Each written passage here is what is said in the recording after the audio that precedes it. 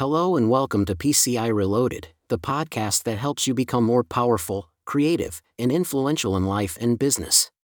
Today we're going to continue our series on the science of getting rich by Wallace D. Wattles. This is a classic book that reveals the principles and practices that can help anyone attain a life of abundance. In this episode, we're going to read Chapter 9, which is about how to use the will to get rich. We'll learn that the will is not a force that we can use to manipulate or coerce others, but a power that we can use to align ourselves with the creative intelligence of the universe. We'll also learn that we must not compete with others for the riches that are already created, but create new riches by doing things in a certain way. So, without further ado, let's dive into Chapter 9 of the Science of Getting Rich. Here's the reading. Chapter 9, How to Use the Will. To set about getting rich in a scientific way, you do not try to apply your willpower to anything outside of yourself. You have no right to do so, anyway. It is wrong to apply your will to other men and women, in order to get them to do what you wish done. It is as flagrantly wrong to coerce people by mental power as it is to coerce them by physical power. If compelling people by physical force to do things for you reduces them to slavery, compelling them by mental means accomplishes exactly the same thing. The only difference is in methods. If taking things from people by physical force is robbery, then taking things by mental force is robbery also. There is no difference in principle. You have no right to use your willpower upon another person, even for his own good, for you do not know what is for his good. The science of getting rich does not require you to apply power or force to any other person, in any way whatsoever. There is not the slightest necessity for doing so. Indeed, any attempt to use your will upon others will only tend to defeat your purpose. You do not need to apply your will to things, in order to compel them to come to you. That would simply be trying to coerce God, and would be foolish and useless, as well as irreverent. You do not have to compel God to give you good things, any more than you have to use your willpower to make the sun rise. You do not have to use your willpower to conquer an unfriendly deity, or to make stubborn and rebellious forces do your bidding. Substance is friendly to you, and is more anxious to give you what you want than you are to get it. To get rich, you need only to use your willpower upon yourself. When you know what to think and do, then you must use your will to compel yourself to think and do the right things.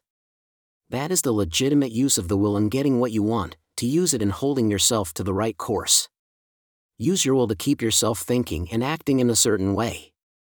Do not try to project your will, or your thoughts, or your mind out into space, to act on things or people. Keep your mind at home, it can accomplish more there than elsewhere. Use your mind to form a mental image of what you want, and to hold that vision with faith and purpose, and use your will to keep your mind working in the right way. The more steady and continuous your faith and purpose, the more rapidly you will get rich, because you will make only positive impressions upon substance, and you will not neutralize or offset them by negative impressions.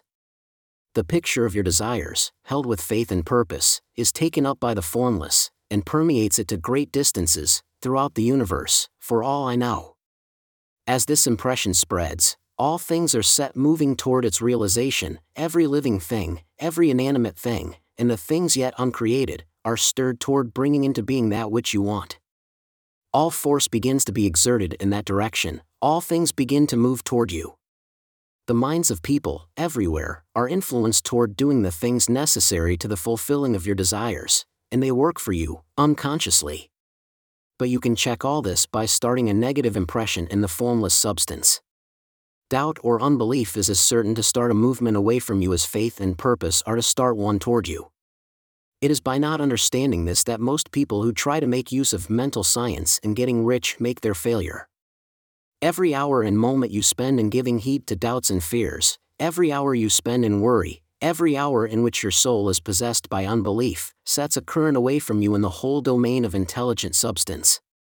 All the promises are unto them that believe, and unto them only.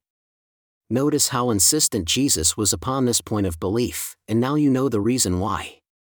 Since belief is all important, it behooves you to guard your thoughts, and as your beliefs will be shaped to a very great extent by the things you observe and think about, it is important that you should command your attention.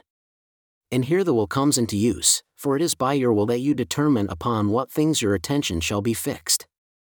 If you want to become rich, you must not make a study of poverty. Things are not brought into being by thinking about their opposites.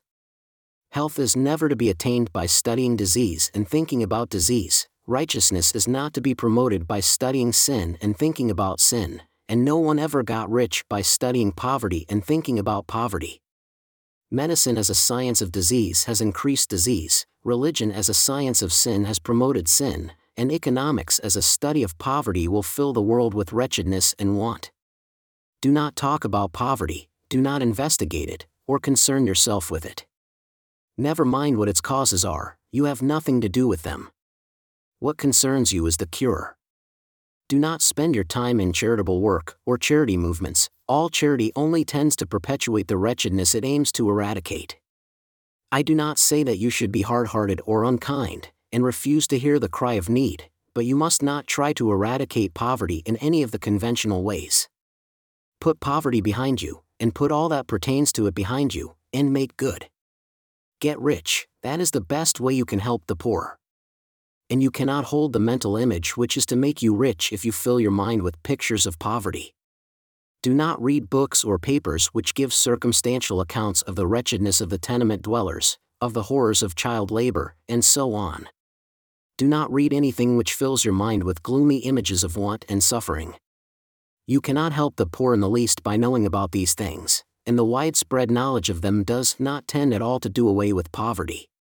What tends to do away with poverty is not the getting of pictures of poverty into your mind, but getting pictures of wealth into the minds of the poor. You are not deserting the poor in their misery when you refuse to allow your mind to be filled with pictures of that misery. Poverty can be done away with, not by increasing the number of well-to-do people who think about poverty, but by increasing the number of poor people who propose with faith to get rich. The poor do not need charity, they need inspiration. Charity only sends them a loaf of bread to keep them alive in their wretchedness, or gives them an entertainment to make them forget for an hour or two, but inspiration will cause them to rise out of their misery.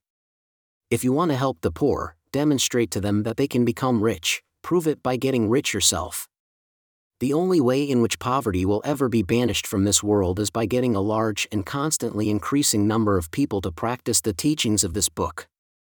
People must be taught to become rich by creation, not by competition. Every man who becomes rich by competition throws down behind him the ladder by which he rises, and keeps others down, but every man who gets rich by creation opens a way for thousands to follow him, and inspires them to do so.